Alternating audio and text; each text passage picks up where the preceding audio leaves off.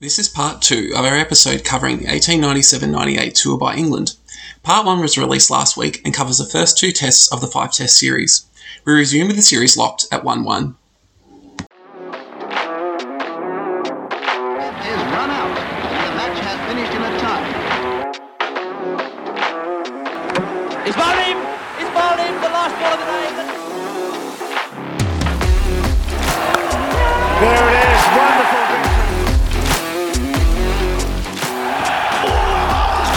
victory. Hello and welcome to Endless Summers, an Australian Test cricket history podcast.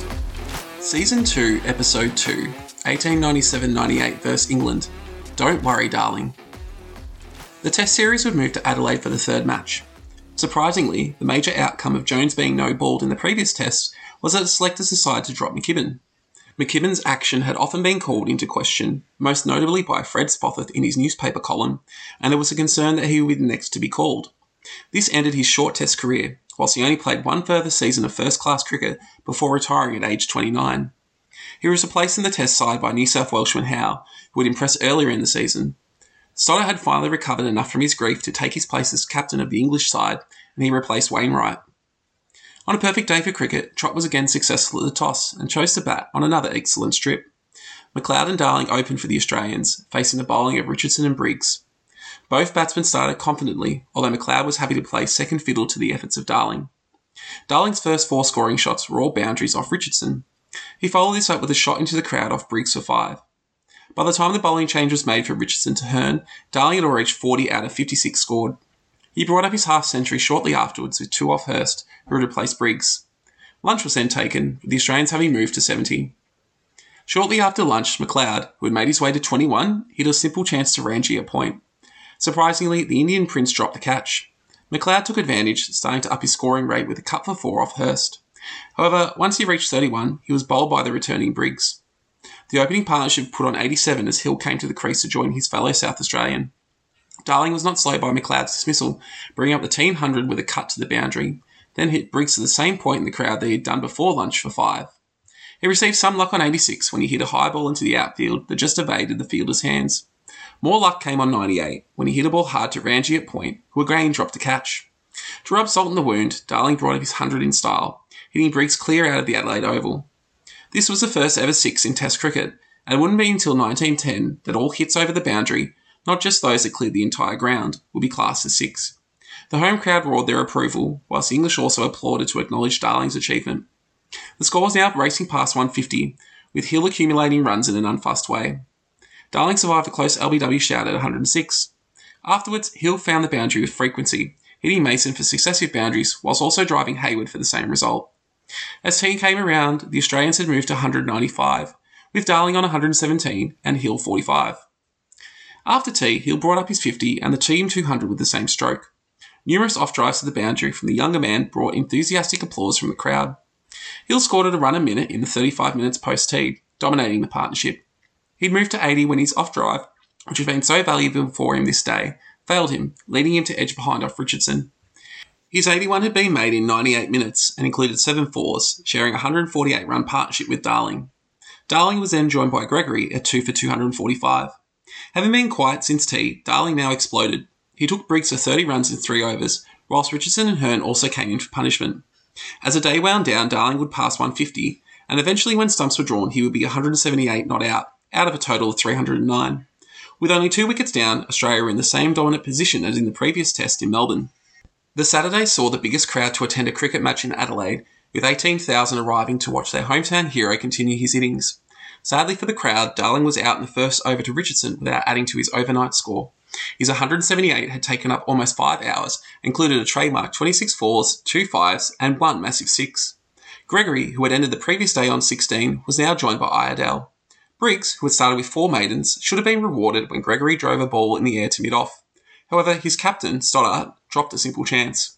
The play in the first hour was very sedate, with only 40 runs coming. Gregory made his way slowly to his 50 before he edged one off Hurst through to the keeper. Lunch was taken immediately following, with the Australians having made their way to 4 for 374, with Iredale not out on 25. New batsman Trott struggled after lunch, playing missing in a number of deliveries before he was bowled by Hearn for 3. This dismissal saw Noble come to the crease to join Iredale. The two batted cautiously in the face of tight bowling for a while, but once the 400 was brought up, the two batsmen began to open their shoulders. Iredale soon afterwards passed 50 with the on-drive. Noble, who had looked cramped and uncomfortable in getting to 20, now found more confidence, stepping out to drive Briggs whilst also playing many fine late cuts. He moved his score on to 39 when Stoddart returned to his fast bowler Richardson. The change had an immediate impact, with Noble's off-stump being disturbed. He'd shared an 85-run partnership with Iredale and taken the score on to 6 for 474, with T being taken upon the fall of his wicket. Trumbull was a new batsman after the break, joining Iredale, who moved to 80 soon after the resumption with a drive for 4 off Briggs. However, he couldn't go on to a century. He blocked a delivery from Richardson, but the ball had the misfortune of rolling back onto his stumps. His 84 had included 8 boundaries and been made in just over 3 overs. Kelly replaced him. Another period of slow scoring ensued, but enough was done to move the score past 500. From here, the scoring rate increased. Kelly played some strong off drives, finding the boundary. Having already used 7 bowlers, including the wicketkeeper, Stoddart turned to himself to break the partnership. Kelly tried to take advantage by launching into a big drive, but missed to be bowled for 22. Newman Jones held out with Trumbull, who had moved into the 30s with some sedate batting, but got a rush of blood in the last over. He attempted a run, but was sent back by his partner, where he was caught short of his ground. This ended the play for the day, with the Australians on a mammoth 9 for 552. The third day dawned with no sign of a declaration. With the weather forecast to be good and the test to be a timeless one, played to conclusion, there was no urgency to send the English in. Trumbull, 32 not out, was joined by the debutant Howe. Any thoughts of wrapping up the innings without any more damage for the English were dashed as Howe hit the first ball of the day from Richardson to fine leg for 4. He ended up taking 11 runs off the first over. Trumbull also found the boundary, whilst Howe hit another one off Hearn, taking the score to 573. Howe's cameo of 16 runs in 7 minutes was then ended when he was bowled by Hearn, ending the innings. It was the second highest team score in Test matches to this point. Trumbull remained 37 not out. Richardson was the pick of the bowlers, having taken 4 wickets, but needed 56 overs and conceded 164 runs in doing so. On a stifling hot day, McLaren and Mason commenced for the English, whilst Newman Howe opened with local hero Jones. There was still pace and bounce on the pitch, with both bowlers getting lift and striking their opposition on the body. The runs came in singles, with 20 being made in 30 minutes of batting. Just as the batsman felt set, Jones caught Mason in 2 minds as to whether to play forward or back and clipped his off bail. Ranjitsinhji joined McLaren at 24. As the 2 best batsmen in the English side, a lot was expected of them. However, they couldn't perform on this occasion. Ranjitsinhji survived a close chance as an edge pass between keeper and slip. Just before lunch was to be taken, Trumbull was given over in place of Jones. This proved successful, with the off-spinner causing Ranjitsinhji to hit a leading edge to mid-on, where Noble took a simple chance. He was dismissed for 6, leaving the English at 2 for 30 as lunch was taken. McLaren didn't last long after lunch, becoming Howe's first Test wicket when he was bowled for 14. Howe then doubled up by dismissing Storer for 4. This left the English at 4 for 42. Here, Hayward was joined by Druce. Hayward came down the pitch to Trumbull and missed the ball, only for Kelly to fumble the stumping opportunity. The 2 batsmen then settled in and built a partnership, although there were a couple of close calls with the running. The first boundary of the innings didn't come until there were 70 on the board, with an off-drive from Hayward, who followed up next ball with a boundary to square leg. Another boundary off Howe saw Hayward's score move into the 30s. Eventually, the 100 was brought up after over 2 hours of batting. This saw Trott turn to Noble, who was successful in his second over, having Druce caught by Darling for 24, having put on 64 with Hayward. New batsman Hurst managed a single before tea was taken, with the score now at 5 for 107. Resuming after tea, Hurst required a runner due to an injury sustained the previous day. Hayward brought up his 50 with a leg glance for 3, whilst Hurst put away a full toss from Noble, who was struggling due to the heat, to the boundary. The 2 batsmen continued mostly in singles from this point, bringing up the team 150. Trott then tried himself, but Hurst put his first ball away to the boundary. With the score having moved on to 172, Hayward, who had moved on to 70, misjudged the line of the ball and was bowled by Jones. Stoddart replaced him. Hurst then managed to injure his runner, smacking a ball from Jones into his ankle, requiring him to be replaced. Another hit in the same direction generated a boundary, taking Hurst into the 40s. Trumbull was tried again late in the day, but Hurst struck him for boundaries in successive overs, bringing up his maiden Test 50. He ended the day on that score, with Stoddart on 11. The English score of 6 for 197 was still a hefty 376 runs behind the Australians' effort.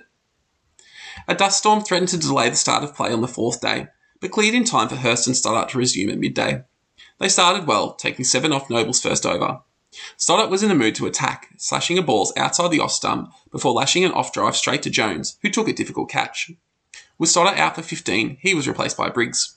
He played in a similar fashion to his captain, attempting to score off almost every ball. He was nearly caught out twice, but has also struck successive boundaries off Noble. Eventually, though, his cavalier play saw the end of him, with Noble getting his revenge, having him caught behind for 15. Howe then bowled new batsman Hearn for a duck in the next over, leaving the English at 9 for 224. However, last man Richardson proved to be of sterner stuff than the more credentialed batsman up the order. He combined with Hurst to put on 54 for the last wicket. He rode his luck, playing many balls just out of the hands of fielders in compiling 25. Hurst, who had made his way to 85 in a comfortable fashion, edged one of Noble's into the slips, where Darling took the catch to end the innings at 278. Howe finished with the best figures, taking 4 for 70, whilst Noble claimed 3. There was little doubt that Trott would ask the English to follow on, given they were 295 runs in arrears. Following the break for lunch, McLaren and Mason made their way onto the field for the second innings.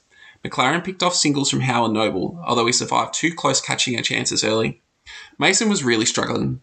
With a score at 10, Mason tamely pushed a ball to Jones at mid-off off Noble, falling without scoring. This brought Ranji to the crease. Both batsmen adjusted well to their failures in the previous innings, with McLaren playing Howe almost exclusively off the back foot to cover for late movement.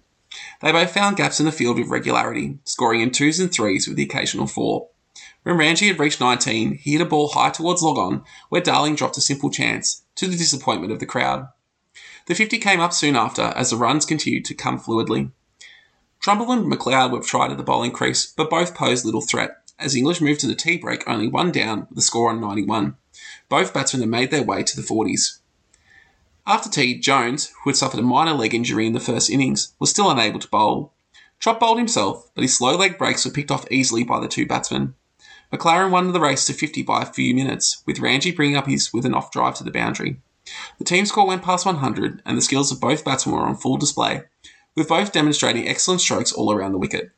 The Australians were somewhat able to restrict the scoring for periods, but the batsmen would find a way to relieve the pressure with a boundary, whether it was a cut for 4 by Ranji or an on-drive to the boundary by McLaren. The score moved on to 150, with both batsmen in the 70s as the end of the day was within sight. Finally, with only 30 minutes of play left, Ranji mishit a ball high from McLeod into the offside. Half a dozen fielders converged, but Trumbull emerged with the catch, dismissing the Indian Prince for 77. With the 142-run partnership now broken, the Australians began to put the press on the new batsman Hayward. Howe bowled 7 maiden overs in a row to the new batsman. He could only manage a single at the other end in that time, and eventually punched the ball back to McLeod, who took a good catch low down. Wicketkeeper Storer came in at number 5 and took 6 off his first 2 balls from McLeod, but was then out off the 3rd, caught at slip. Drew saw the rest of the day out with McLaren, who ended on 70, but the English had dropped from 1 for 152 to 4 for 161 in the half an hour prior to the end of the day, still 134 short of making the Australians bat again. Drews began the 5th day with a boundary off Howe. The scoring moved quickly at the beginning of play, moving past 200 with rapidity, giving the English hope that they could avoid an innings loss. McLaren made his way into the 90s with a pull shot for 4. Trott then switched on the wicket-takers from the previous day, Noble and McLeod. This brought success as Noble managed to bowl Drew for softing pads for 27, having shared a 52-run partnership with McLaren. Hurst was next in, and when an early lunch was taken, McLaren had moved to within 1 run of his century. After the break, Jones was attempted for 1 over, but failed to get any pace up in his bowling and was quickly removed. McLaren got the single he needed for his century without fuss, having taken almost 5 hours to reach this point. Soon afterwards, McLeod trapped Hurst LBW for 6, leaving the English at 6 for 235. Stoddart joined McLaren, who started to speed up following his milestone, sweeping McLeod and driving Noble for boundaries in consecutive overs. Stoddart settled into defence, moving his score on through edges and glances. The two saw the score past 250 and approaching a position where Australia would have to bat again. McLaren then hit Noble for a 4 over points head, but was out next ball, edging behind to Kelly. His 124 had included 10 boundaries and taken 5¼ hours. Briggs replaced him in stonewalled, not even trying to score. Stoddart tried to lift his scoring rate, finding a boundary off McLeod, but was then out next ball, hitting high to Jones, who initially misjudged the chance, but ended up taking it cleanly. This gave McLeod his 5th wicket of the innings, the first time he had done so in Test matches. Now at 8 for 278, the end came quickly. Hearn smashed 1 boundary off Noble, was out caught and bowled next ball, whilst Richardson was out for a duck in Noble's next over, ending the English innings on 282, with Briggs not out on 0 despite batting for half an hour. The Australians completed a second successive innings victory, with Noble joining McLeod in completing a 5-wicket haul. They now had a 2-1 lead in the series with 2 tests to go. There was some disgruntlement from the English following this test, particularly regarding the barracking Ranjit received from members of the crowd, ostensibly due to disparaging comments he had made about the state of the ground during the match against South Australia at the beginning of the tour. Nevertheless, Stoddart spoke well and apologised for their poor showing in this match, hoping to make up for it in the next test, starting at the end of January at the MCG. The Australians didn't change a winning combination, whilst the English brought back Wainwright to replace Hurst. Once again, the Australians won the toss. Trott hadn't even bothered to look at the pitch before deciding to bat, expecting another excellent batting track. McLeod took the first ball from Richardson. This ball bounced considerably higher than expected, suggesting the pitch had some demons in it. McLeod managed to get it single off the final ball of the over. Hearn bowled from the other end, and with the last ball of his first over had McLeod playing onto his stumps for 1. Hill came in at number 3, joining Darling, who was yet to face a ball. The two batted cautiously, although Darling did find the boundary twice, taking the score into the 20s. Darling, who had made his way to 12, attempted to hit Richardson through the 7-strong offside field, but could only steer the ball to gully, where Hearn took the catch. Gregory was next in and immediately was bowled by a searing Yorker from Richardson off the first ball he faced. Iredale survived the hat-trick ball, was then out in the next over for a duck, caught behind off Hearn. The Australians were now 4 for 26. This soon became 5 for 32, as Noble could only manage 4 before being caught and bowled by Hearn. Captain Trott came in to help clean up the mess caused by his decision to bat. He joined Hill, who had watched the carnage from the other end. Indecision with the running almost caused the departure of Hill, but was saved by a generous decision from the umpire. Despite this close shave, Hill was the only batsman who looked comfortable on the pitch. He managed to take his score onto 32 at lunch, whilst Trott had struggled his way to 7, the Australians going to the break at 5 for 58. Hearn and Richardson, all rested up from lunch, recommenced the attack and were immediately rewarded as Hearn had Trott edging behind without adding to his score, although the keeper took 3 attempts at completing the catch. The Australians were now in dire straits at 6 for 58. However, the pitch was improving as Trumbull joined Hill. Hill continued to make things look easy, moving into the 40s with 3s off each bowler, and was taking every opportunity to score through the leg side, which had more space available than the off due to the field placements. Richardson cranked up the pace, but Hill handled him well, turning into fine leg for a boundary to bring up his 50. Trumbull was more cautious and was lucky to survive a caught behind chance. Despite the edge, the belated appeal from the wicketkeeper caused the umpire to give it not out. He responded by hitting the next ball for 4. Briggs was brought on for Richardson, and Trumbull responded by hitting him to the square leg boundary, bringing up the team 100. Hill continued to grow his score and moved into the 70s when a wild throw gave him 4 overthrows. He went particularly hard at Hearn, taking 23 runs off 4 overs, leading to him being replaced by Hayward. This didn't slow him down, moving through the 90s within a single over, with the century coming up with an on-drive. This was his first in tests after a couple of close misses, and he had dominated the Australian score, with only 142 on the board when the milestone was reached. The score moved on to 151 shortly after when tea was taken, with Hill on 107 and Trumbull on 20. After tea, Stoddart tried his different bowling options, including himself, with little success. Trumbull continued to bat stoically, leaving Hill to do the bulk of the scoring. Richardson was again tried, but by this stage his bowling lacked menace and both batsmen took him for runs. The hot weather was affecting the fielding side, with sloppy efforts and slow movement between overs preventing them from building pressure. Wicketkeeper Storer was tried, but Hill hit a first ball full toss for a boundary, bringing up the team 200. Trumbull also started to become more lively, cutting a ball for 4, but got carried away attempting to hit Storer over long on. His shot fell short, and Mason took a fine catch inches off the ground. Trumbull's 46 had taken 2.5 hours and had rescued the Australian innings with a 165-run partnership with Hill. New man Kelly joined the set batsman, who had made his way to 152. The English couldn't force another breakthrough for the remainder of the day, whilst the two batsmen continued to build the Australian total with consistent boundary hits. The day ended with the Australians on 7 for 275. Hill had made his way to 182 not out, an outstanding knock in the face of adversity. The crowd flocked around him as he exited the field, with many in Melbourne now getting an understanding as to why he was so highly rated. Richardson's first ball of the second day was a beamer that nearly took out Kelly. Hill started with a couple of Hearn, but was out soon after, having only added 6 to his overnight score, edging a ball to Stoddart. The whole English team applauded him as he left the field, having made 188 in just over 5 hours batting with 21 boundaries. It was the third highest test score to that time, just behind the double centuries made by Murdoch and Gregory. Jones joined Kelly at 8 for 283. The two batsmen took the score past 300 before Kelly was caught behind off Briggs' first ball of the day for 32. The final wicket partnership of Howell and Jones put on a further 20 runs before Jones became Hearn's sixth victim, ending the innings on 323. This was an excellent recovery from 6 for 58, with the final 4 wickets putting on 265 runs. Hearn's 6 wickets had cost him 98 runs, whilst Richardson claimed 2, but went for over 100. After the first morning, the pitch had had few demons. As such, it was expected that the English would make a strong showing with the bat. So that changed the order, sending Wainwright in to open with McLaren. McLaren survived a chance when he was dropped off the bowling of Trott when he was only on 2. The batsman took the score on to 14 before Howe bowled what the umpires Phillips said was as good a ball as he'd ever seen bowled, which came back in from 6 inches outside off stump to clip the bails, dismissing McLaren for 8. Lunch was then taken.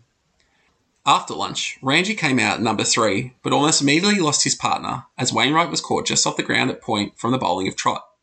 Hayward joined with Ranji, and the two started to build a partnership. Ranji was looking good with 2 fours and an over off Howe, whilst Hayward found the boundary against Trott. With some more enterprising batting, the two took the score past 50, with both batsmen looking set in their 20s. At this point, there was a double bowling change, with Noble and Trumbull replacing the openers. Ranji late cut Trumbull for 2, but was then caught the slips trying to repeat the shot. He departed for 24 with the score on 60. Without addition to the score, Hayward drove a hard ball off Noble to Gregory mid-off, which the fielder took low down. Storer soon after departed for 2, patting a simple chance back to Trumbull. This left the English at 5 for 67, still 256 runs behind. Mason joined Druce and the two started a rebuild. They took runs easily off Noble, leading to him being replaced by Jones.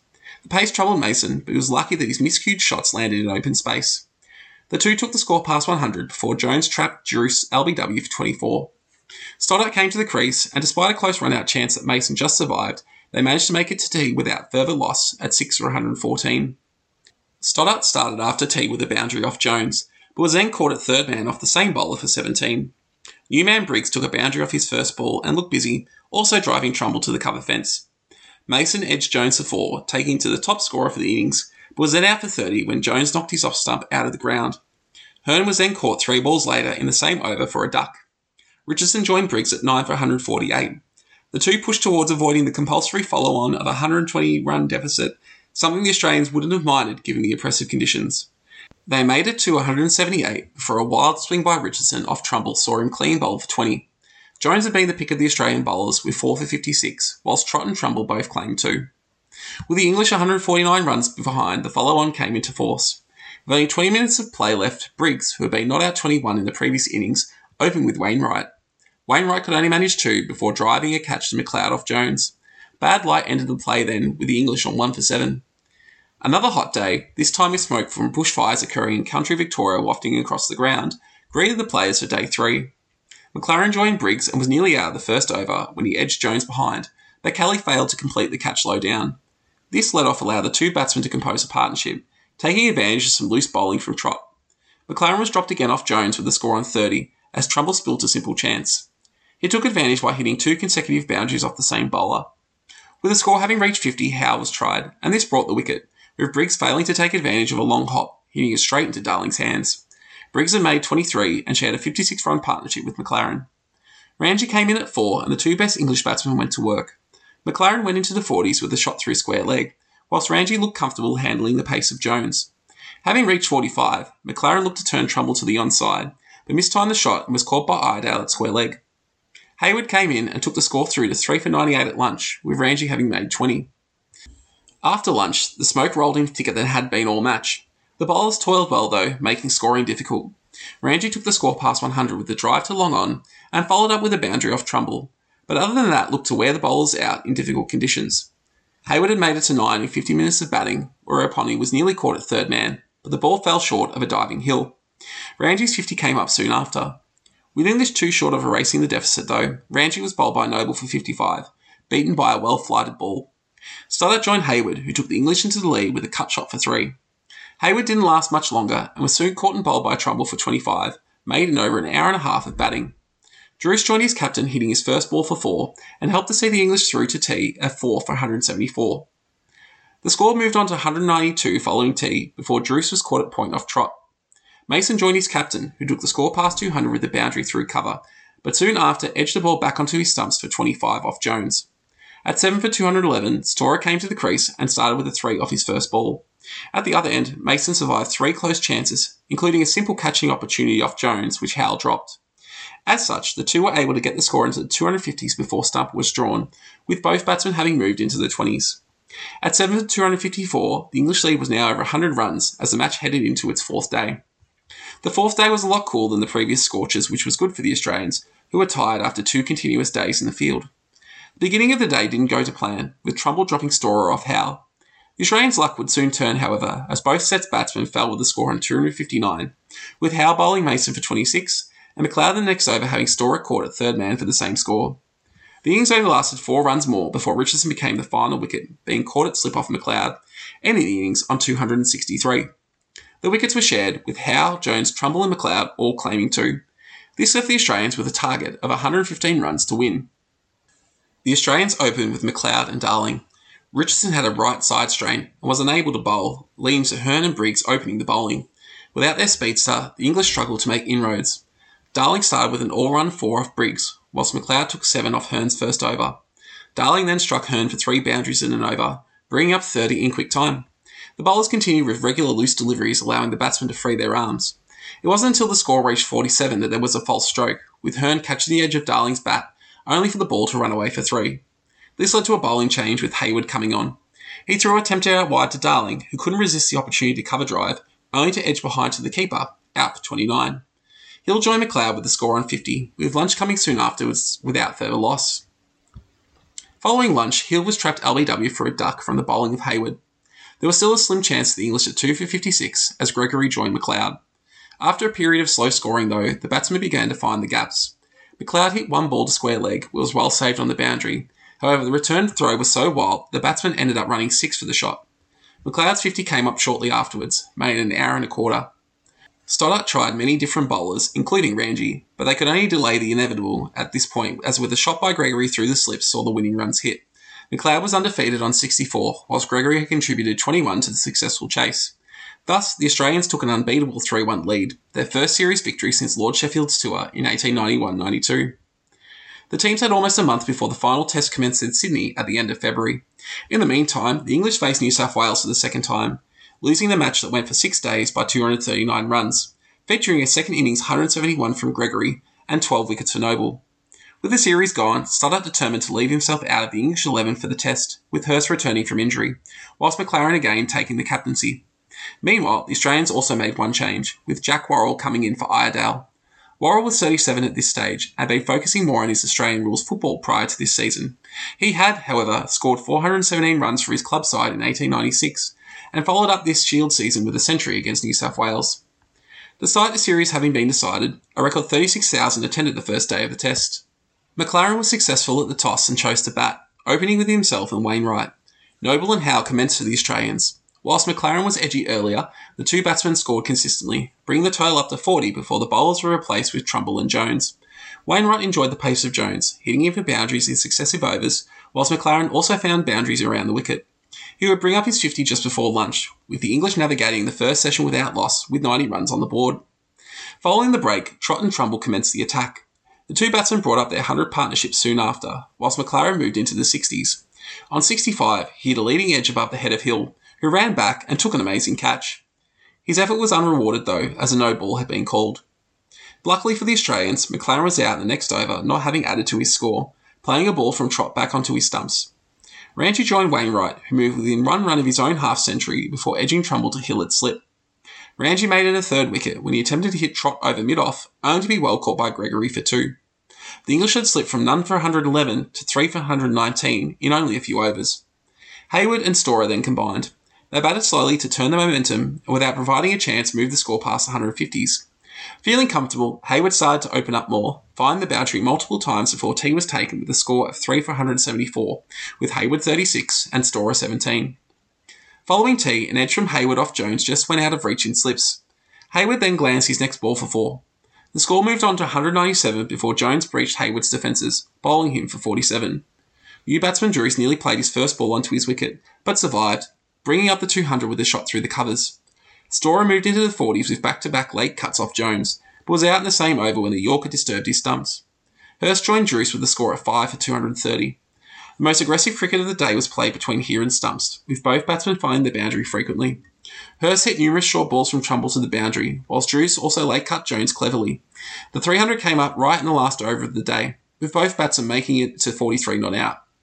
Following the Sunday rest day, the second morning started with the English at 5 for 301, with another 20,000 crowding in for the play. Only 7 runs were added before Jones struck, bowling Hurst for 44 with a fast Yorker.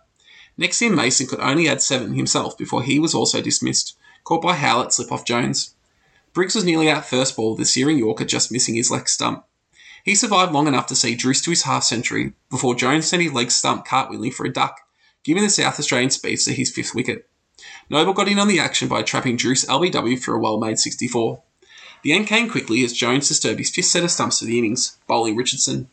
The English had lost their last 5 wickets for only 34 runs, losing the advantage they worked hard for on the first day. Jones was outstanding, finishing with 6 for 82 off 26 overs, his first 5-wicket haul in Test cricket. There was time for 10 minutes of play before lunch, with the Australians, who opened McLeod and Darling, making 18 in that time. Following the break, the score doubled in the first 30 minutes of play before Darling became the first to fall, cutting Briggs' slip to be out for 14. Hill received a warm reception from the crowd, but could only manage 8 before he was comprehensively bowled by Richardson. This brought Worrell in to join McLeod. Worrell just got his bat down on a fast Yorker first ball and appeared jumpy against the pace, edging multiple balls just past his leg stump. The pair eventually got the score past 50 as they saw off Richardson. McLeod moved into the 40s with an off-drive off Storer before slowly moving to his half-century right on the stroke of tea. The 2 batsmen had put on a 50 partnership, taking the score to 99 at the break. Worrell was out shortly after the resumption, cutting Richardson high to Ranjitsinhji's right at point, with the Indian Prince taking an excellent catch. Worrell was out for 26 without addition to the T score. Gregory joined McLeod, who took the score past 100 with an off-drive for 4. Gregory scored his runs quickly, peppering the point region with drives and cuts. He moved to 21 at a run a minute before he edged a rising ball from Richardson through to the keeper. 5 runs later, McLeod's innings of 64 was concluded when he missed a full toss, giving Richardson his 4th wicket of the innings. Trott and Noble combined at 5 for 137, still 79 short of the follow-on target. The 2 batted confidently, handling the bowlers with ease as McLaren rotated them to find a breakthrough. Noble was saved when he made 22 by a poor return throw from Hayward, otherwise he would have been run out. At the end of the day, Richardson cramped up, so much so that he could only complete an over with slow bowling. The Australians reached the end of the day without further loss with a score of 5 for 184, with Noble 31 and Trott 14. The Australians still had 32 runs to make before they could avoid the follow-on as Day 3 commenced. They reduced that total by 4 before Trott was caught at point off Hearn. Noble followed the next over, caught behind off Richardson, who completed his fifer. At 7 for 188, the thought of making the Australians bat again was within the English grasp, but Trumbull and Kelly combined for quick runs, taking the Australians past 200 and then the follow-on target of 215. Richardson finally got through Trumbull at 221, sending his leg stump cartwheeling. The last 2 wickets took the score on to 239 before the innings ended, with Kelly undefeated on 27. Richardson, who claimed the last 2 wickets, finished with the outstanding figures of 8 for 94, his best in Test matches. The Australians had avoided the follow-on. The English were still in a strong position with a 96-run lead. That excellent position wavered with the first ball of the second innings, as McLaren was out caught by Darling off Jones at 3rd slip. Ranji joined Wainwright, who cut Jones to 4, whilst Ranji hooked the same bowler to the boundary. However, Noble struck, bowling Wainwright off his pads for 6. Hayward joined Ranji, and the 2 took the score on to 30 before Jones trapped the Prince LBW for 12, although there was some dispute as to whether bat was involved. Storer joined Hayward at 3 for 30. The 2 batted carefully, moving the score past 50 before Howe was brought in on place of Jones. He nearly had a wicket 3rd ball, but the inside edge from Hayward ran past leg stump to the boundary. The 2 batsmen continued on until tea, taking the score to 84, a lead of 180. The conditions were becoming duller, with the batsmen complaining about the light. The scoring slowed, with Trott only going for 6 runs in as many overs. They took the total on to 99 before Storer lifted Trumbull into the outfield, where Gregory took an excellent one-handed catch. Druce joined Hayward, and the 2 took the score past 100 before Hayward became the 5th victim, driving Trumbull to Worrell at cover, out for 43. Wickets then began to tumble with regularity as batsmen found it difficult to get settled. Druce and Hurst combined for a while, with Hurst launching Trumbull over the sight screen for 5, before he cut the ball straight to Trott at point off Jones.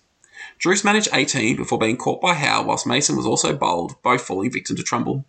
With a score at 8 for 148, Briggs hit out, finding the boundary with multiple cut shots before he was out right at stumps, with Howe castling his leg stump for 29. This left the English at 9 for 172, a lead of 268 with only the final partnership left. The English could only add 6 to their total before Howe bowled Richardson, ending the innings on 178. Trumbull had the best figures with 4 for 37, whilst Jones added 3 to give him 9 for the match. The English left the Australians with 275 to win. Richardson showed that the chase would not be an easy one for the Australians, with a rising bumper that nearly collected McLeod's head on the way through to the keeper. At the other end, Darling started with a 3 off Hearn before striking Richardson for consecutive boundaries. He tried for a third, but hit it in the air to Briggs. Briggs palmed the ball up in the air, but couldn't complete the catch on the second attempt. The English were soon after celebrating, though, as Hearn got one past the dour defences of McLeod, bowling him for 4. Hill joined his fellow left-hander at the crease. He watched as Darling twice hit consecutive boundaries to the offside before he played across the line to one from Richardson to be bowled for 2. The match was in a balance at 2 for 40 as Worrell joined Darling. Darling continued to attack in chasing the target. In one Richardson over, he hit 4 boundaries, bringing up his 50, although he also survived a close shout for LBW. Worrell followed the example set by his partner, sending Hearn to the fence twice. Darling survived a close catching opportunity with Hayward unable to make enough ground on a shot to the deep, allowing him to make his way to lunch on 68. With Worrell on 17, the Australians had already made their way to 2 for 92. Darling brought up the 100 soon after lunch with a boundary off a full toss from Richardson. He continued playing his shots, with a series of fierce cuts to highlight, and he was soon into the 90s. He moved through the nervous 90s within an over, and with a single off the first ball of Briggs next, he reached his century, his third of the series. He had dominated the scoring to that point, with the Australians on 2 for 129. He was in no mood for slowing down, taking 11 off a Briggs over, whilst Worrell also opened his shoulders, smacking 2 boundaries off Hurst. This striking saw the scoreboard ticking over in quick time, with 89 runs coming in the hour after lunch and reducing the required total to under 100. The only thing that slowed the boundaries was when a straight drive from Darling struck the umpire, Bannerman, in the shoulder, saving the English 3 runs. The 200 came up shortly after, with Darling's 150 not far behind. Worrell also reached his half-century with a big hit to the leg side boundary. Another hit went high into the leg side, where Ranji positioned himself, but failed to take the catch. Finally, when Worrell reached 62, he holed out, being caught by Hurst at mid-on off Hayward. He had shared a 197-run partnership with Darling and taken the Australians to 3 for 233, just requiring another 42 for victory, as tea was taken. Gregory joined Darling after the break and started well, taking boundaries off Richardson and Mason and bringing the Australian total to 250. At this point, Darling's match-winning knock ended, slicing a ball from Richardson to third man where the catch was taken. He finished on 160, made in just under 3 hours and containing 30 boundaries. His innings had put the result beyond doubt as Noble joined Gregory. Noble wasted little time, hitting 3 boundaries, including 2 through the offside of Richardson. Gregory then leg-lanced the 4, whilst the winning runs were collected by Noble, placing Richardson through the offside.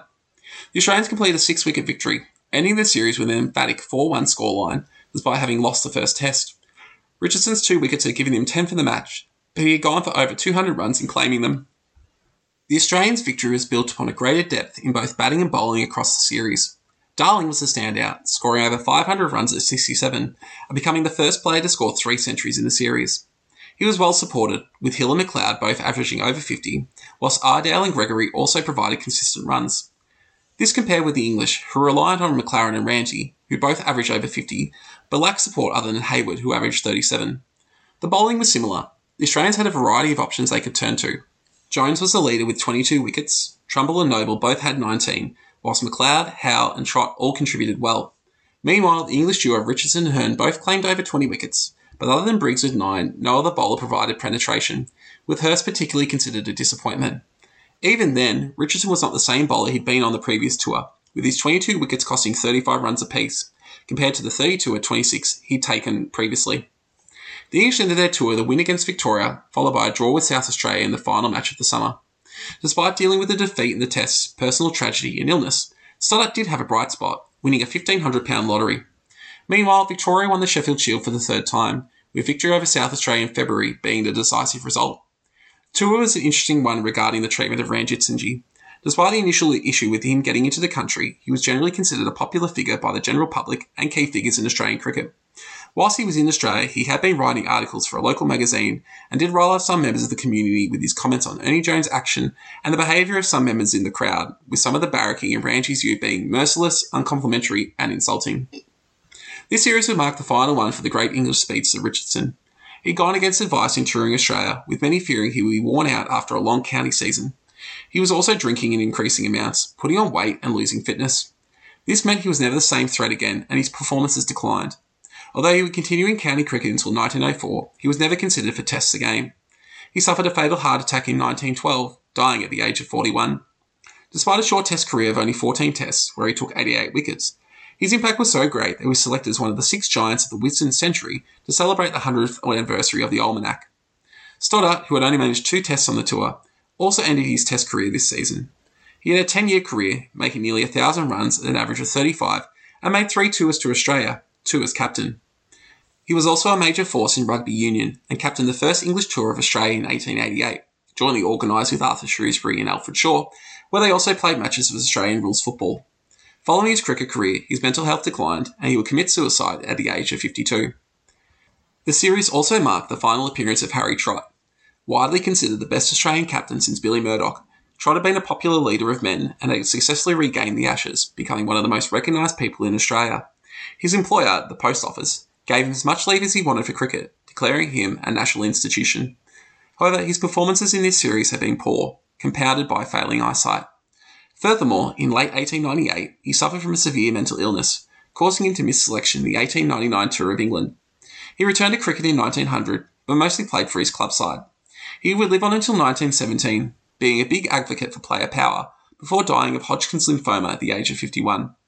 His impact on the direction of Australian cricket was profound, with Hugh Trumbull considering the best captain he had played under. His influence would be greatly felt as the next 3 captains of Australia, Darling, Noble and Hill, all came of age under his leadership.